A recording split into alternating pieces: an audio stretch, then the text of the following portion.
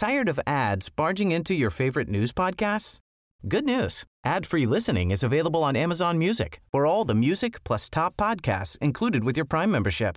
Stay up to date on everything newsworthy by downloading the Amazon Music app for free or go to amazon.com/news ad free. That's amazon.com/news ad free to catch up on the latest episodes without the ads. Hello, I'm Mark Schwarzer, and welcome to a special edition of the Optus Sport Football Podcast. I'm here at Arsenal's training ground, where I got a chance to catch up with all three Aussies, Jen Beattie of Scotland and Arsenal women's coach Jonas Eideveld. Let's get straight into it.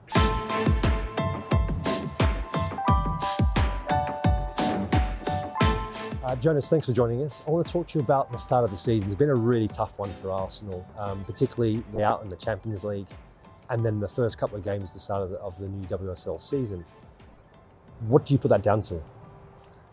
Time wasn't our friend at the start of the season.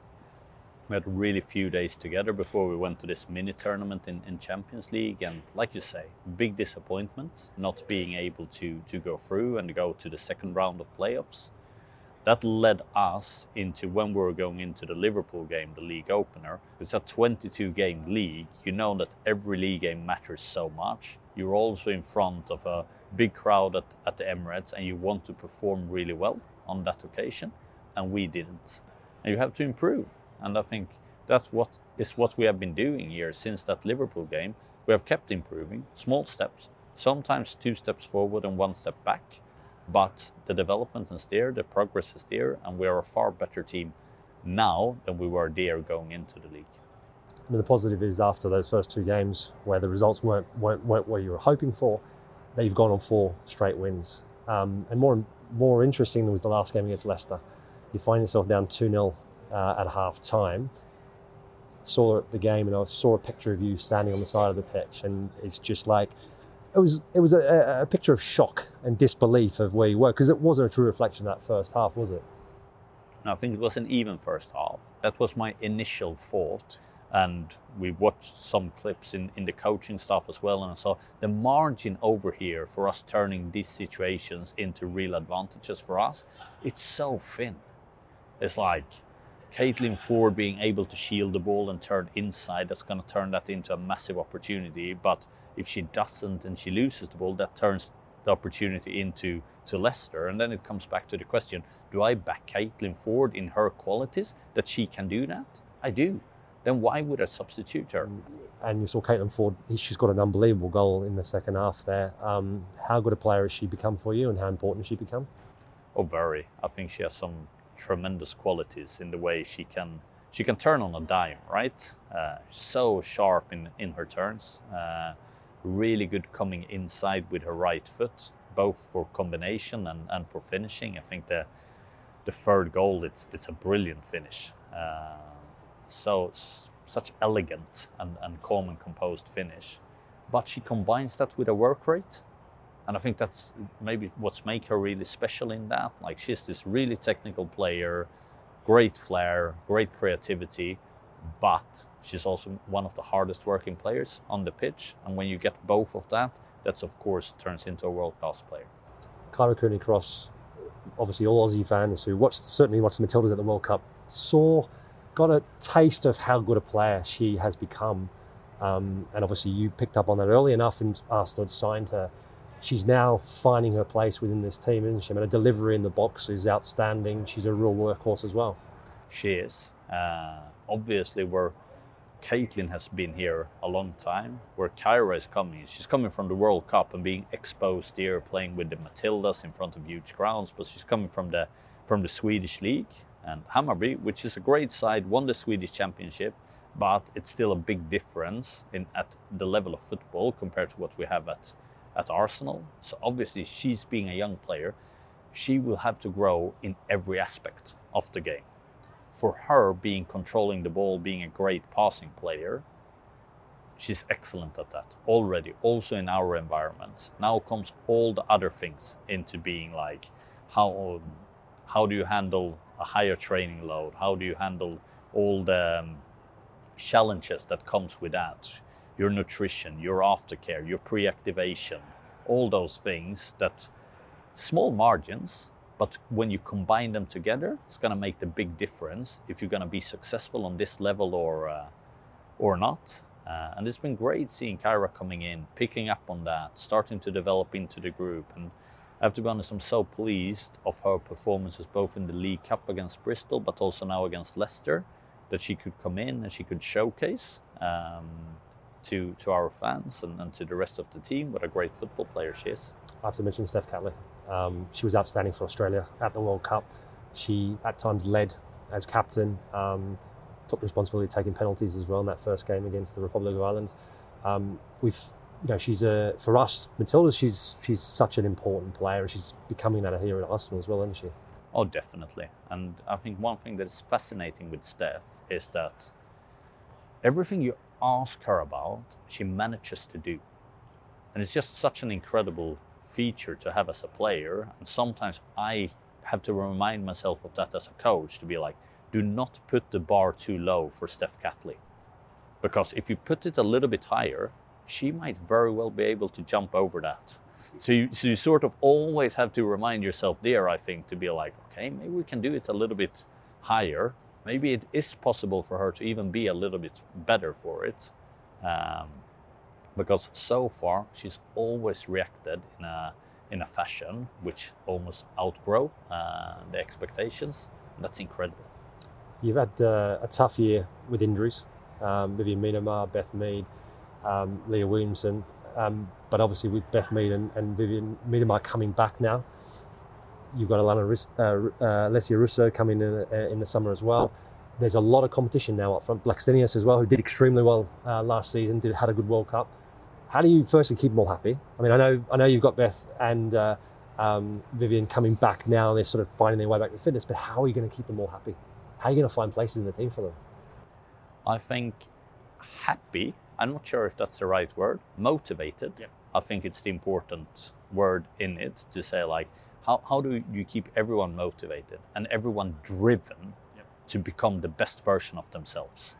Then I do understand that the feeling of happiness is going to be connected if you get selected to play or not. Of course, I mean, it's a reason why you play football as well. One of the reasons is you want to play football. Yeah.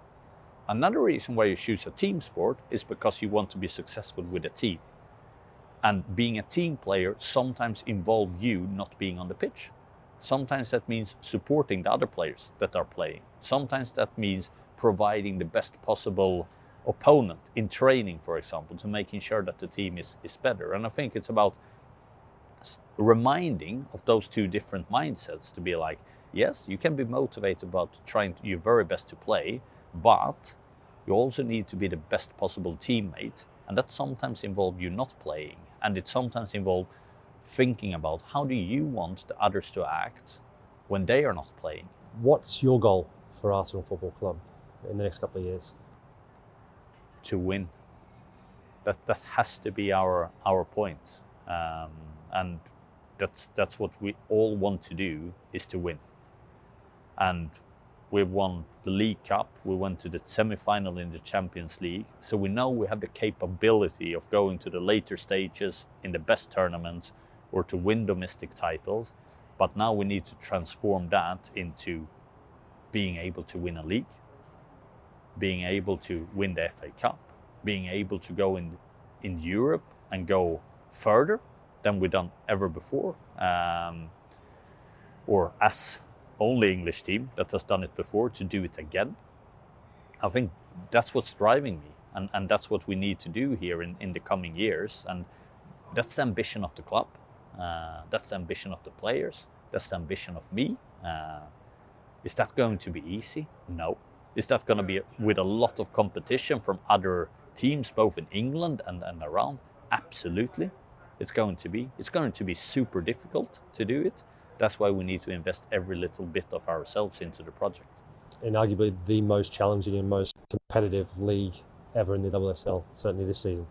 Yeah, by far. Like, just to see the growth both on the so-called top teams, but also the rest of the teams, like the investment in the squad, the investment in the facilities that the teams have, how more and more teams play on bigger stadiums. It's great to see the growth. of it. And this is, I think, everything that we hoped for 3 seasons ago. Now we just need to keep pushing, because the reality is still that the best teams in Europe, they are not in England. They are in Spain, they are in France, they are in Germany. They are the teams that win the Champions League.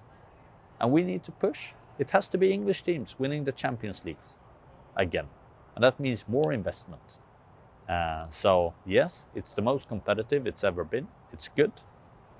Now, what's next? I wish you all the very best. Thank you very much. Thank you. I also caught up with Caitlin Ford and Kyra Cooney-Cross, where we gave them some lucky dip questions to answer. What's your favourite Arsenal chant? Kyra Cooney, cross, cross, cross. No, what's your new one? Your new one's good. Sing it. I don't know the start of it. When she's There's nothing I'd rather do than watch a 32 Kyra Cooney cross. Oi, oi, no, Oh, yeah. oi, oi. When she's on the ball, she's magical. Kyra Cooney cross. Oi, oi. How cool is that? That's good. What about when you first time you heard that? How'd Yeah, I you thought it was feel? pretty sick. Because they had a song before that, it was Kyra Cooney cross, cross, cross, and then they changed it to that one. Is that the first time you've ever, other than being here at Arsenal before that, have you had any songs about you? No, never. So this is the first time. But Chloe's is good too. Chloe Lacasse is very Yeah. good. Yeah. All of them are good, to be fair. They're all Yeah. catchy. Like when I'm playing and they're singing them, I catch myself singing them Oh, in my really? head No as way. well. When you're Yeah. playing? No yeah. way. Oh, wow. Singing along with them. Yeah. Have you heard Caitlin's? No, I haven't. Go sing it. You sing it. You sing it. We sing it together. Do you even know it? Yeah, she's red, She's white. She loves the Vegemite. Caitlin Ford. Caitlin Ford. The question is, do you like your Vegemite? I do like You do, Vegemite, do so you? yeah. Have you tried Marmite? Yeah, not a fan. Not- yeah. See, it's one of those ones, isn't it? People generally either like Vegemite or like Marmite. Yeah. Very few like both. I feel like it's whatever you grew up on Yeah. is what Yeah. you like. Ready? Who would win a game between 11 Caitlin Fords and 11 Kyra Cooney-Cross? 11 Caitlin Fords. Our defending wouldn't be very good, so it's probably whoever's attacking the most. No, you're aggressive in defending. Yeah, but not So great. definitely, you both agree. It'd be definitely yeah. 11 Caitlin I'd Fords. bash her, Okay. Is that because she's a better finisher than you? Definitely, and because she's more aggressive than me. So you fancy yourself as a goalkeeper then? So you think Goalkeeper, yeah. Caitlin would be a better I'll put goalkeeper than you? myself in goals before really, her would you? as well. Would you No. put your hand up if there was a goalkeeper being sent off? No one else would go in. Would you go in? If I think I wouldn't be the first choice in this team, but I would. Would you? Yeah. Apart from football, which sport do you think you could beat the other at? Rugby league. Did you grow up with rugby league, Caitlin? Yeah. I grew up watching it and I wanted to play, but Who was your team? Manly. Manly. No, see, I was at Balmain Tigers All right. until they went to West, and obviously Yeah. West Tigers. Yeah. How about you, Kyra? Tennis. Tennis. Yeah, you would. I used to play and I had to decide between tennis and football. So I think tennis. No regrets? No. Would you rather play football barefoot or in boots 5 sizes too big? Football boots 5 sizes too big. Really? Yeah. Because it hurts on your feet if you kick the ball. Yeah, but I think you get used. You'll be tripping over yourself. Growing up in Australia, you would have played barefoot football, right? Yeah. Yeah, because that's how I grew up. And I playing, think wasn't like your feet get used to it. Like Yes. I think when you're a kid, you run on concrete and it's fine. But now if you did it, it would be painful. it? Other than the bindies, right? Yeah, the bindies. Which not many people understand what we're talking about when we say No. bindies. That's Yeah. the worst, walking on grass and then, oh. Is Kyra's annoying little sister tag deserved? Why? Yeah, What does she do to annoy you? just like everything, like just annoying things, like what your little sister do, like just walk up behind the change room and like grab me or like I don't know. You don't even have examples. I do, but I heard interrupting interviews. Is that true? interrupting interviews, yeah, I got told to do that though, actually. Did you? yeah, but didn't take much for you to go and do it. No. I'd happily do that. Is Kyra the most annoying in the team, or is there someone else who supersedes her? Her and Taya, another young one, I'd say they're pretty similar. They're both like little sisters, so. What about for you, Kyra? Who in the team is annoying for you? I don't know. herself. You had a chance then to go back. Everyone's very mature. Is it too mature, are they? Yeah. No, I think we have a good mix in the team, actually. Just you. You Yeah, take the top just spot. me. Favourite memory from this year's World Cup? Beating Canada at Amy Park. Best game. Yeah, that was good. And obviously the penalty shootout, I think it's one that we'll never forget. And I mean, the rest of Australia as well. I think that penalty shootout had every high and low, and it was just about riding the wave. And finally, on our third chance, we finished it off and got through. So I think it was just a relief, and finally coming over that hurdle of getting past the quarterfinal stage as well. It was just massive. When you think back at the World Cup now, what's the one thing you look back at probably that blows your mind more than anything about that World Cup? I think it was just the impact that it had. I think after the games, when we'd see footage from the viewing sites and the crowds and people just going crazy, I think we never would have imagined to have that impact on the country. So yeah, I think that was probably the biggest surprise for us. Kai, what was it like for you? Because obviously being one of the younger players in the team and being a main player as well, and you know, a couple of years beforehand, probably not even thinking that was going to be a possibility for you. Yeah. It was an amazing experience, and I agree with Caitlin. Like, I'm surprised how big our crowds were and how many people were watching us on TV. And when we walked out of the hotel on game days, everyone was right there watching us go on the bus. And like now, when you walk around in the streets, everyone knows who you are. And before the World Cup, that never would have happened. Is that the weirdest thing that's come out of the World Cup for you? Yeah. Yeah. I think that, and then just like we go get coffee and we're getting like papped, you know what I mean? Like we're just going to get coffee, like there's nothing to see, and you see that in the Daily Mail or whatever it is, and I think that just never would have happened before the World Cup. So it shows the impact it has. Like, people don't want to just know us as footballers now, they want to know your personal life, they want to know what you're doing, and that just wasn't there before. Do you see it as a positive, that whole off the field stuff? So like obviously the attention on the field is massively positive, but the negative, is that a negative to you, or is it something you feel like you're embracing? I think it's nice to be recognised, obviously, but I think it is a negative when you are just trying to go out and get a coffee, or, you know, something in your personal life happens and then that's out in the world. Like, yeah, your personal life's your personal life, isn't it? So I think that can be a bit annoying, and it's something that, you know, we see a lot in men's football, but it's starting to come into the women's game as well, and I think that just shows the growth of the game as well. And growing up, obviously being one of the younger players now, seeing the growth of the game, that negative side, you're not someone who loves to be in front of the camera, but it's something you've kind of almost get used to, do you feel?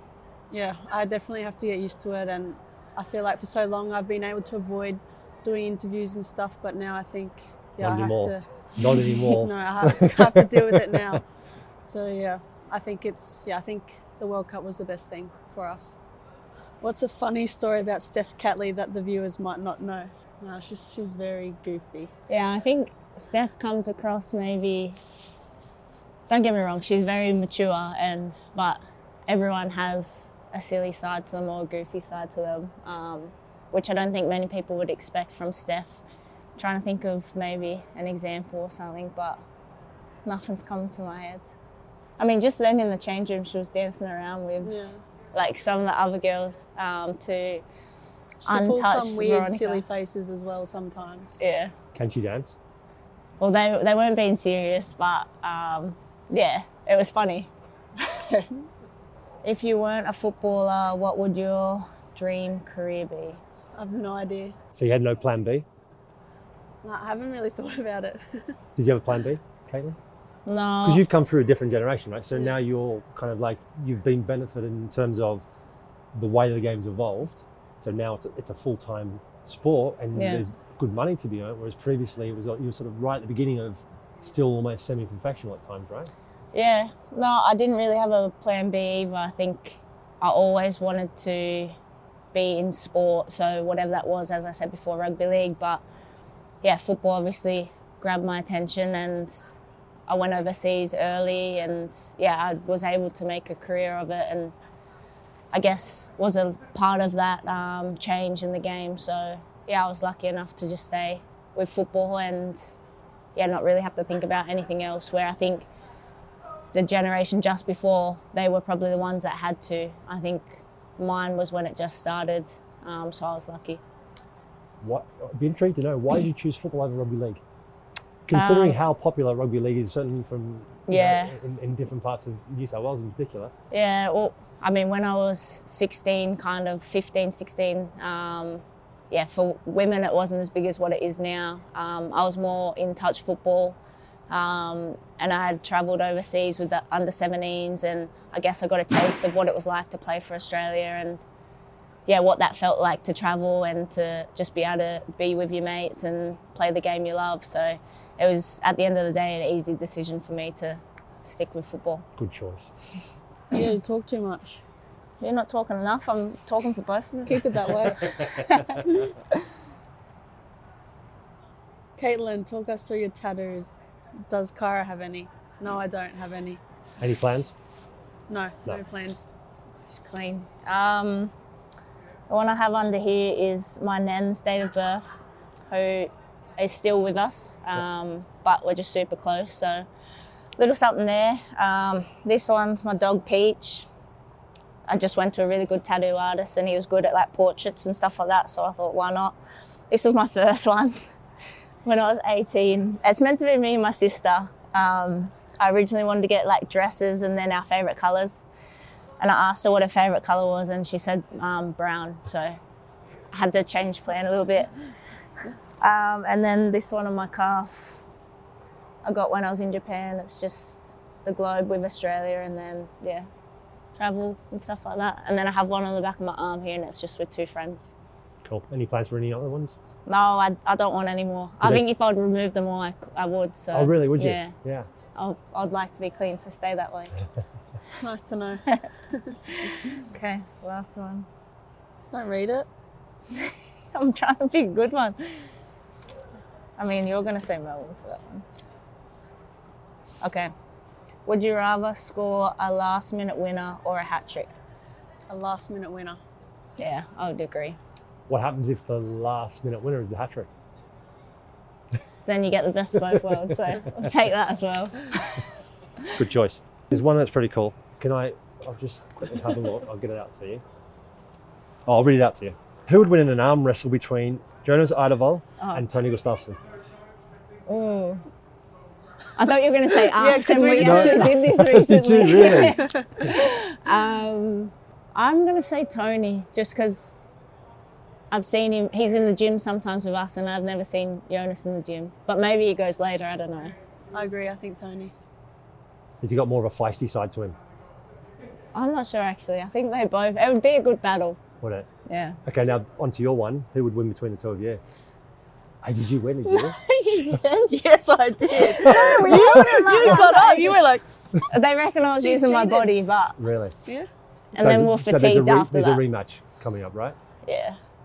After a couple of sessions in the gym. Brilliant. And finally, I sat down with Steph Catley and Jen Beattie, where we got to talk about World Cup, Arsenal, and the WSL.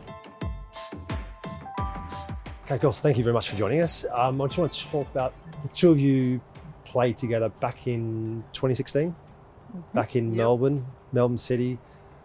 It's very rare, or you don't see it too often. Maybe in the women's game a little bit different, but you don't see it too often that you spend a lot of time together and you're not back at the same club together. They form a really good relationship. Is that how you've kind of found it? I'd say so, yeah. I mean, we joke all the time, but we're literally neighbours now. We live above each other's apartment. But no, 100%. I look back at those times like so fondly, and it's crazy to think it was like 8 years ago that we first met and played out in Melbourne together. But yeah, you were so young. We just said you were 21, a bit of a baby. I was only 24, I think. I remember it now. What a team, by the way. Wasn't it great? Yeah. Cromer, Study, Devana, Kim, Fishlock. Mazzy. Oh my god. Bree Davey. What a gal. Yeah. It was such a great team. So we were undefeated, right? Yes. Yeah.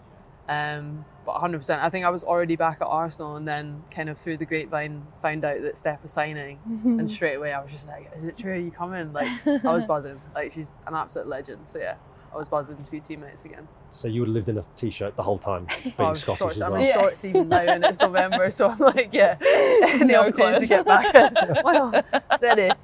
We'll move on to the WSL. You've been involved in WSL since 2009. The game has come a long way since then, hasn't it? Oh, it's amazing. I think every time I talk about it, I count myself so lucky to still be a part of it, to be perfectly honest. I'm 32, and I think Wolfsburg's obviously the perfect example. When we played them in the Champions League 10 years prior, we'd had that exact same fixture at Boreham Wood in front of 1,400 people, I think. So to then be playing it at a sold-out Emirates, it was a pinch me moment in a semi-final of a Champions League. So to see the games grown, to be at a club like Arsenal that are backing it incredibly, you know, the support staff, the sort of infrastructure that they've built to really push the game on, because we can do as much as we can as players, but it's the clubs and it's the sort of media that really push it and back it. So to see that growth that's happened, I mean, the acceleration in the past couple of years has been insane. So yeah, I count myself incredibly lucky to still be a part of it. The game's certainly been taken seriously now, Steph, even since the time you've been here, since 2020. How much has it changed for you being at a club like Arsenal? Yeah, I mean, even when you think back to life at Melbourne back then, you think about the infrastructure like Jenny was talking about, the club here, how much they care about us as a team. I think behind the scenes, the way they push our team for ticket sales, you know, to sell out the Emirates and to get crowds. I think our club does that probably better than most women's clubs around the world at the moment. And like Jenny, I feel really lucky to be here, and I'm very much at home, love playing here, feel very well looked after in every facet. And I think, you know, growing up in the football world in Australia, you know, at other clubs, I've been to America, it's come so far, and to be full-time professionals now and to, you know, be able to do what we love every single day at this level is definitely very special. You seem like you're definitely one person who's actually embraced the whole explosion of the popularity and the exposure to media, and you've embraced that side of it. Do you feel that it's still an element that is difficult for some players to embrace, and something that probably need to sort of like come up with the times, the way that the game's develops? Probably. I think it is something that you roll along with and that you try and develop as you go, because it does change every single day, and obviously there's more. Sorry. Winnie! Hi, Winnie! Hi, Winnie. I couldn't see you as soon as you came in. I was like, why are you laughing? And then just saw I don't know, Winnie. Or Galilee. Winnie. Best interruption ever. Yeah, I think We it's even something. have a therapy dog. Yeah, Come like on. exactly. Does that not yeah. sum it up? Look at the joy that just brought. Oh no. Sorry. Sorry. That's all right. Yeah, I think it's something that you do adapt with. I think even at the World Cup, the changes from being in Australia previous to that to obviously then the attention and the newspapers and the being on TV and all of the interviews, the press conferences being completely packed, everything being scrutinised. I think that's stuff that you just kind of adjust with and learn from as you go. But I think definitely for some of the young players coming into it that have had no exposure, it can be a little bit daunting and something. But I suppose that's the same as a male player coming in now. It's just gone to another level, and that's something you've got to learn as you go. But for some of us that have probably been around a bit longer, the change is just night and day. Is that the difficulty thing, probably for someone like yourself as well, Jen, like because of the explosion in the game, to have to change on your feet, really? I mean, you're involved in media anyway, so can you see the difference between the two sides and how much it's exploded? Oh, I definitely. I'll never forget going through a pretty tough spell football-wise and reading the criticism, and I was just like, whoa, that's. It was quite a rare thing. We hadn't had that exposure, but it comes part and parcel with it. I don't think if we want to be respected on a level, and we need to be able to understand that that's part and parcel of the game having more exposure, and criticism comes with it. You know, we deal with it on a daily basis in the club. You know, that's a normal thing. That's what pundits are there to do. It's what fans are there to be, to enjoy every aspect of football. And I think it's kind of, you just have to be mindful of what you're reading and what you're not, I think, and kind of tailor that towards you. Because of course it can have an impact. You know, when you read great things or really negative things, I think it's trying to keep yourself in a little middle space of not believing too much of it. Does that get talked about much in the change room, about what someone said, commentary? Because it does in the men's game. When I was involved, you'd often go, oh, did you see that? See what he said? And especially when they're a well-known person, and you kind of almost value their opinion beforehand. Yeah, I mean, it's not as like openly spoken about. I think a lot of people, if someone was to read something and bring it up, it'd be like, why are you reading that, or why are you bringing sort of negative energy into the changing room? I think we kind of would want to have the mindset of nothing gets in, nothing gets out.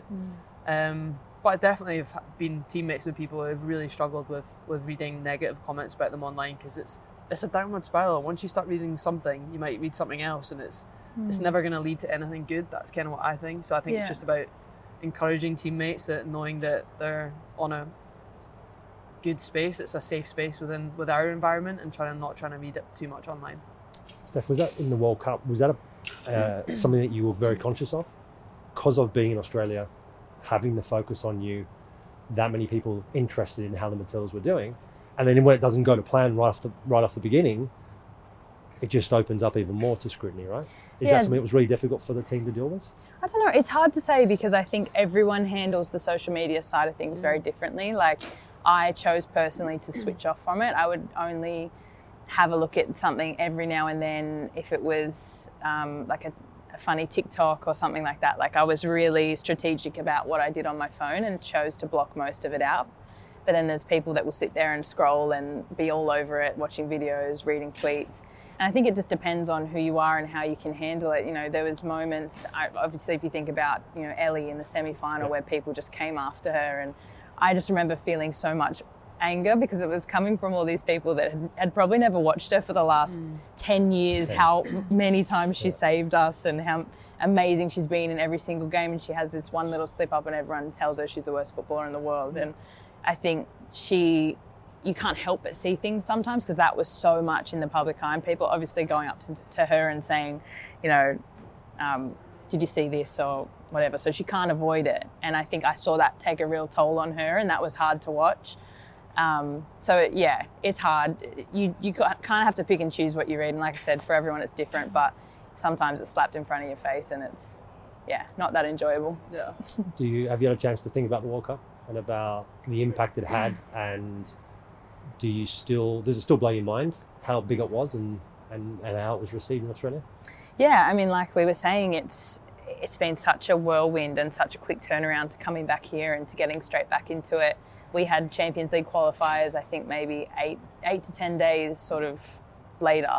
So I never really stopped and reflected in that moment. We just kind of got straight into football. But I had a little break after a chunk we had, and just some time to sit and think about it and talk about it with family and reflect on some of the amazing things that we did. And I did have a week straight after the tournament finished, and being in Melbourne and people coming up to you and saying how what we did impacted their lives, how it impacted their daughter, grandma, friends. It was like, there was obviously males that were empowered by it as well, but it was hearing these stories about empowering women that were really amazing to hear. And people would come up and start crying, and it was crazy, the impact. And it was from all different ages and shapes and sizes. So it was amazing. And I have reflected a little bit, but I think eventually I need to take some more time to sit and watch some things and figure it all out. But Jen, how much of it did you watch? Did you watch a lot of the games? Oh, loads. I mean, I was...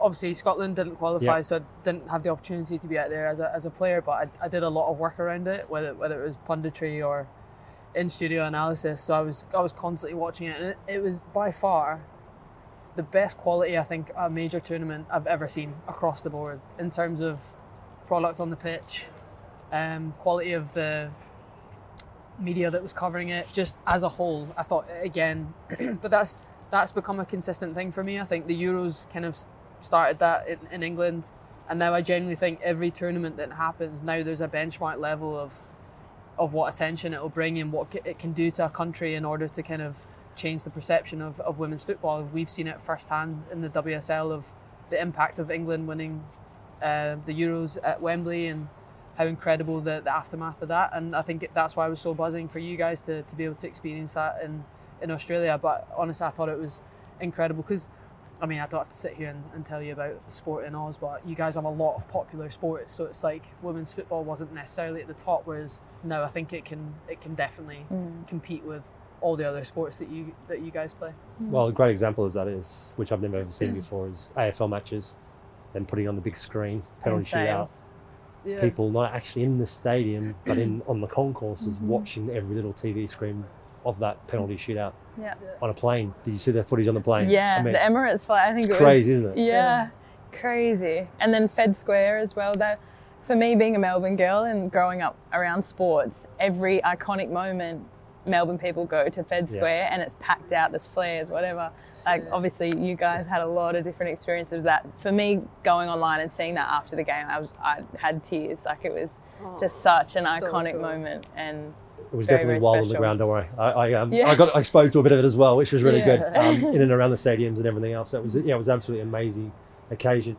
Let's move on to the WSL right now. 6 games in, hasn't been the best of starts, but a lot of that, speaking to your manager, obviously a lot of that also has to do with, you mentioned as well, how little time you've had to prepare for this start of this season. So many players missing, some players coming back from injuries.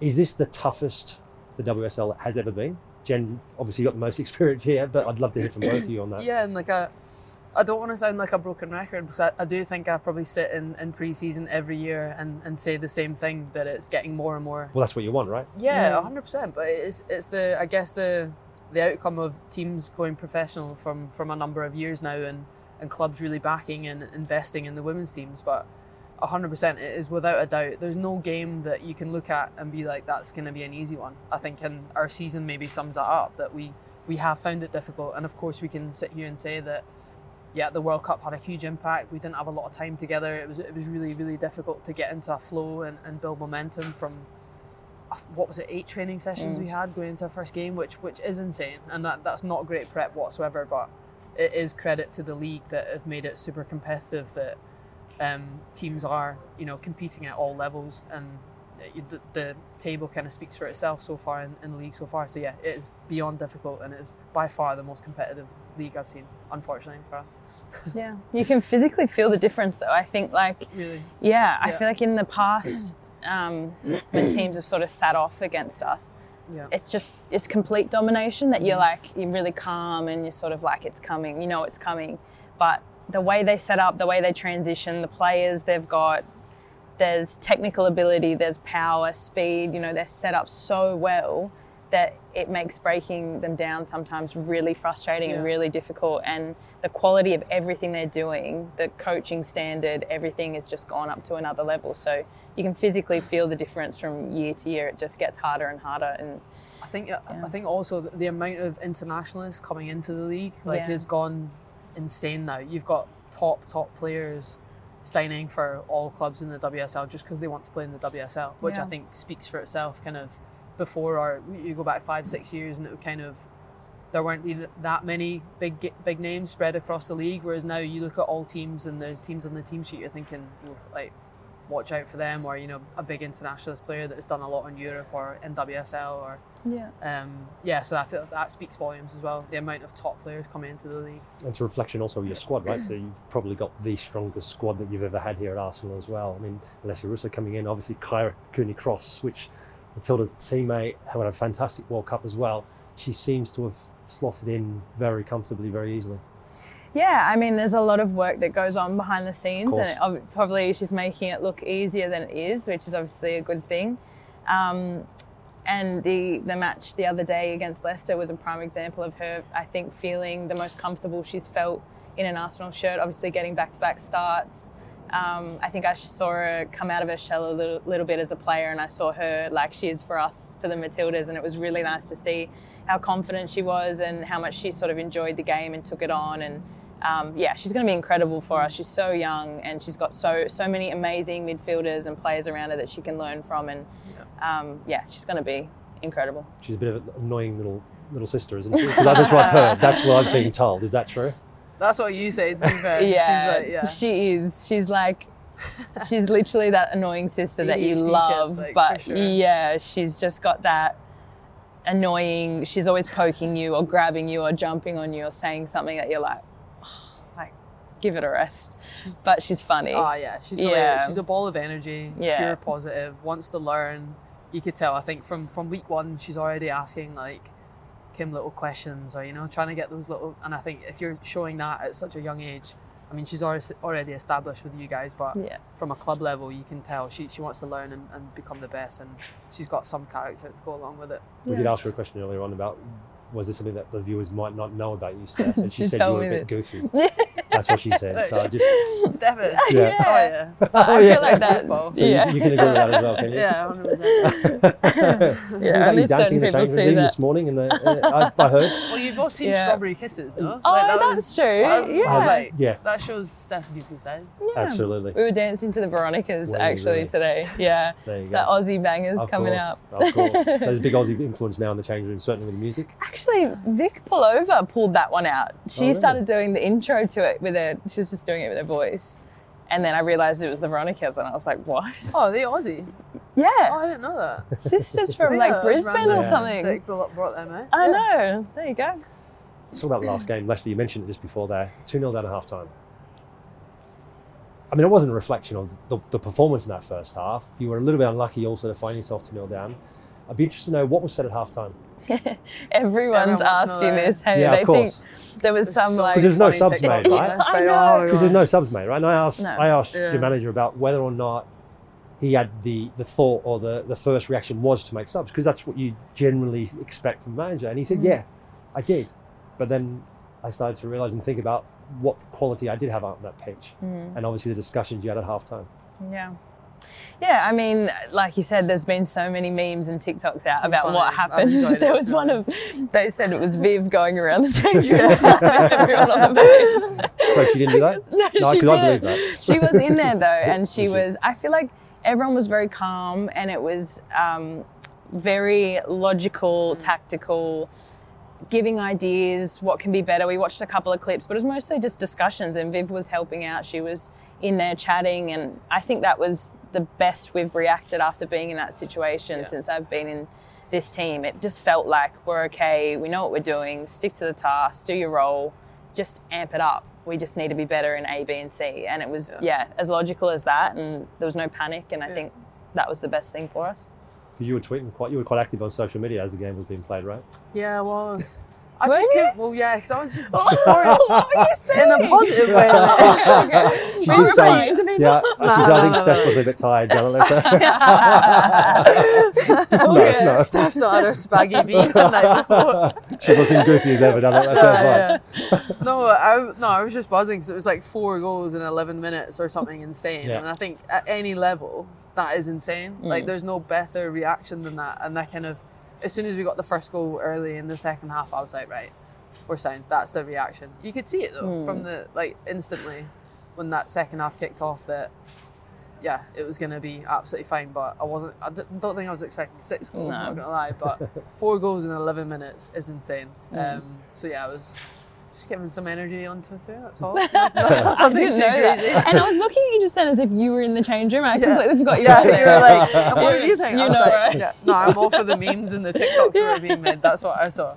I spoke to you the back end of last season quite a few times. We talked about the injury impacts that were happening here at Arsenal. Obviously, with Vivian Myanmar being out, Beth Mead, Leah Williamson.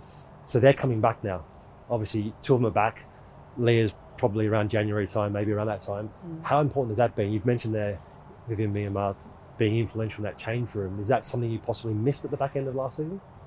Yeah, I mean, if you think about the quality of the player that you're taking out of the team times 5 or more, the impact is massive. Like if you think about taking Millie Bright, Sam Kerr, Guru Ryan, for instance, that quality of player out of Chelsea, it's a huge impact and it's a ripple effect on the entire team. But the fact that we got through that period and, we did well in that period and other people got to step up, like if you look at Vic Pullover, maybe the year that she had last year where she played so many minutes she wouldn't have had otherwise, and now she's absolutely flying.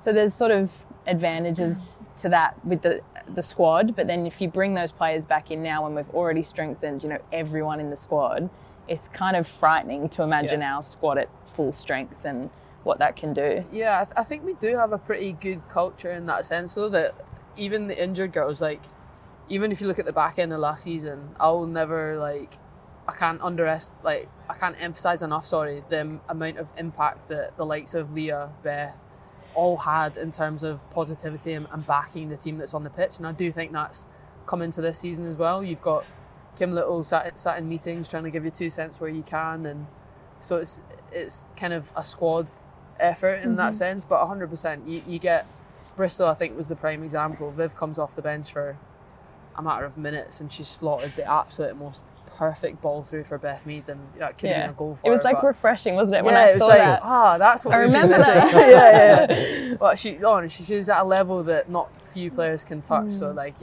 it was cool to see her have that much of an impact in such a short space of time, and then you're kind of thinking, right, that's what we need. A couple of weeks' time, we've got Chelsea, 10th of December. Obviously, a huge game, as they all are, because we talked about how tight the league is becoming. Massive crowd expected at the Emirates. Are they games now that because the league is so tight, you must win almost? I think so, yeah. And I think they kind of always have been with Chelsea, with City, United now. Although every game, because sometimes we've gone through the season and we've lost one game or dropped a point here, and that's what matters at the end of the year. But then coming up against Chelsea, if we can take points off them where they might not drop points elsewhere, then that's obviously extremely important. And being at the Emirates in front of a massive home crowd, you can't get much better energy than that. So it's definitely one to look forward to. So you're coming up against one of the best strikers in the world, in Sam, of course, teammate. You know her very, very well. What discussions are had leading up to it? Do you guys then talk about? I know you've come up against her before, Jen. So try and beat her at a header. Yeah, exactly. It is. So what do you try and do? Like, is there something you try and work on, or is there something you know about her game that you could possibly put her off, or is something you're working on? Or I mean, we all know how lethal she is at heading, right? So it's kind of like stopping crosses into a box would kind of be number one, because she's a threat from that perspective. But no, of course, I think we try and prep as straightforward as possible, as we do with all games, and then those kind of extra little tactical elements. But 100%, when you're a teammate at international level, or you know certain things about players, you'll have that in mind for sure, or certain elements that you know they're going to bring to a game or not, and try and focus on what you can exploit in those areas. I feel like that's what we try and do as defenders for sure. But no, it's unbelievable to have so many games at the Emirates this season, and it kind of feels like we have two homes with Meadow Park and Emirates, and it almost feels like it doesn't necessarily matter what game we play at the Emirates, but it's also cool to be playing a rival, because of course you want to beat the rivals, and North London be red, to put it like that. But it's unreal to be playing at sold out crowds. I think we've hit 45,000 at this point, and the way that the club's backed it, the way that the fans have supported us throughout the season already, they're huge games, and we massively look forward to them. Emma Hayes, how big of an impact has she had on the game in this country? Huge. I mean, she's been at the forefront, I think, for Chelsea for so many years, and what she's done for the game. I think she's kind of the definition of when someone didn't believe in something, she did. And I think you can kind of see that with what she's done at Chelsea. She's backed them for longer than most managers do. I'm sure she's had multiple conversations behind the scenes with the board, people higher up at Chelsea, to back them as much as possible. And that's come to the forefront.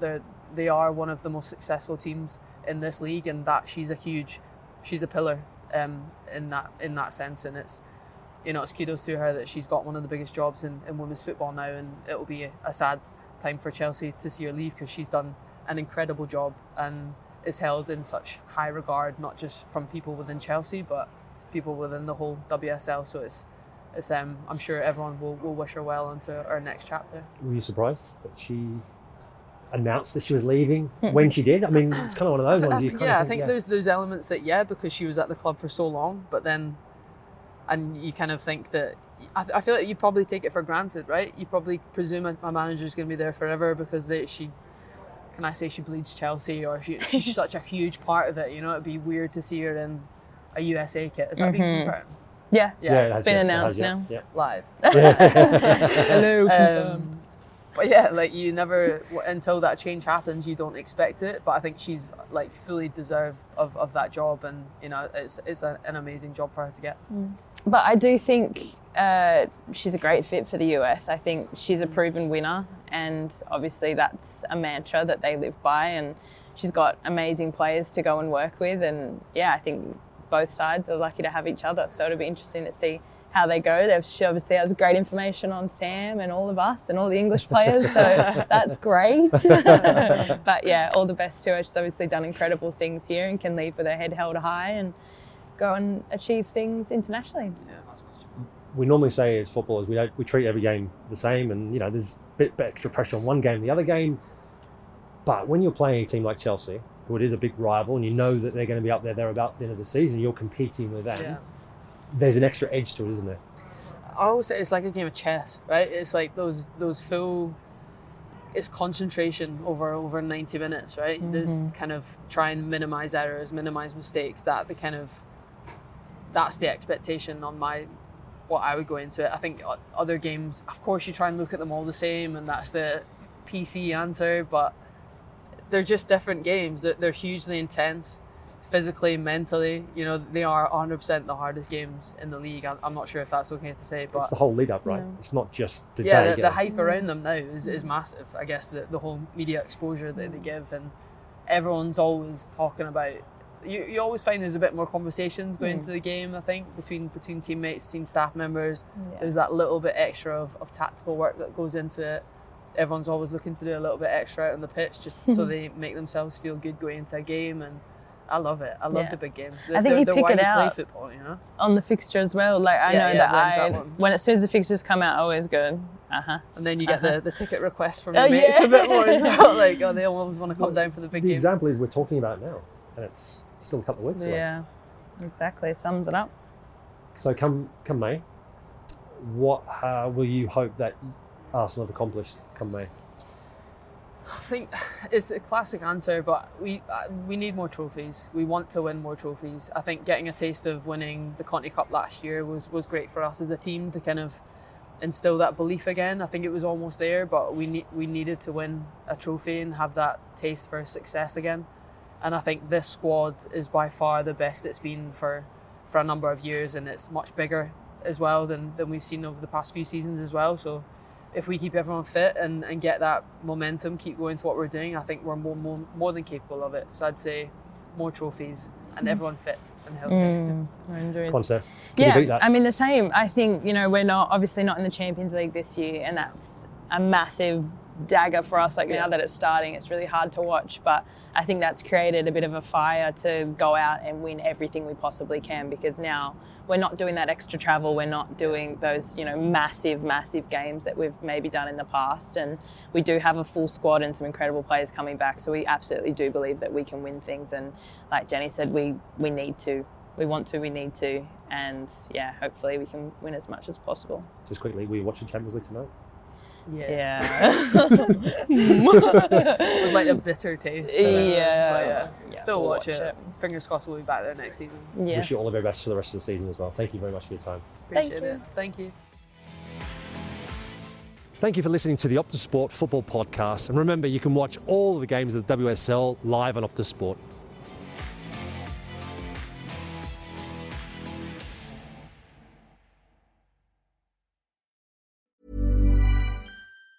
Tired of ads barging into your favorite news podcasts? Good news. Ad-free listening is available on Amazon Music for all the music plus top podcasts included with your Prime membership. Stay up to date on everything newsworthy by downloading the Amazon Music app for free, or go to amazon.com/news ad free. That's amazon.com/news ad free to catch up on the latest episodes without the ads.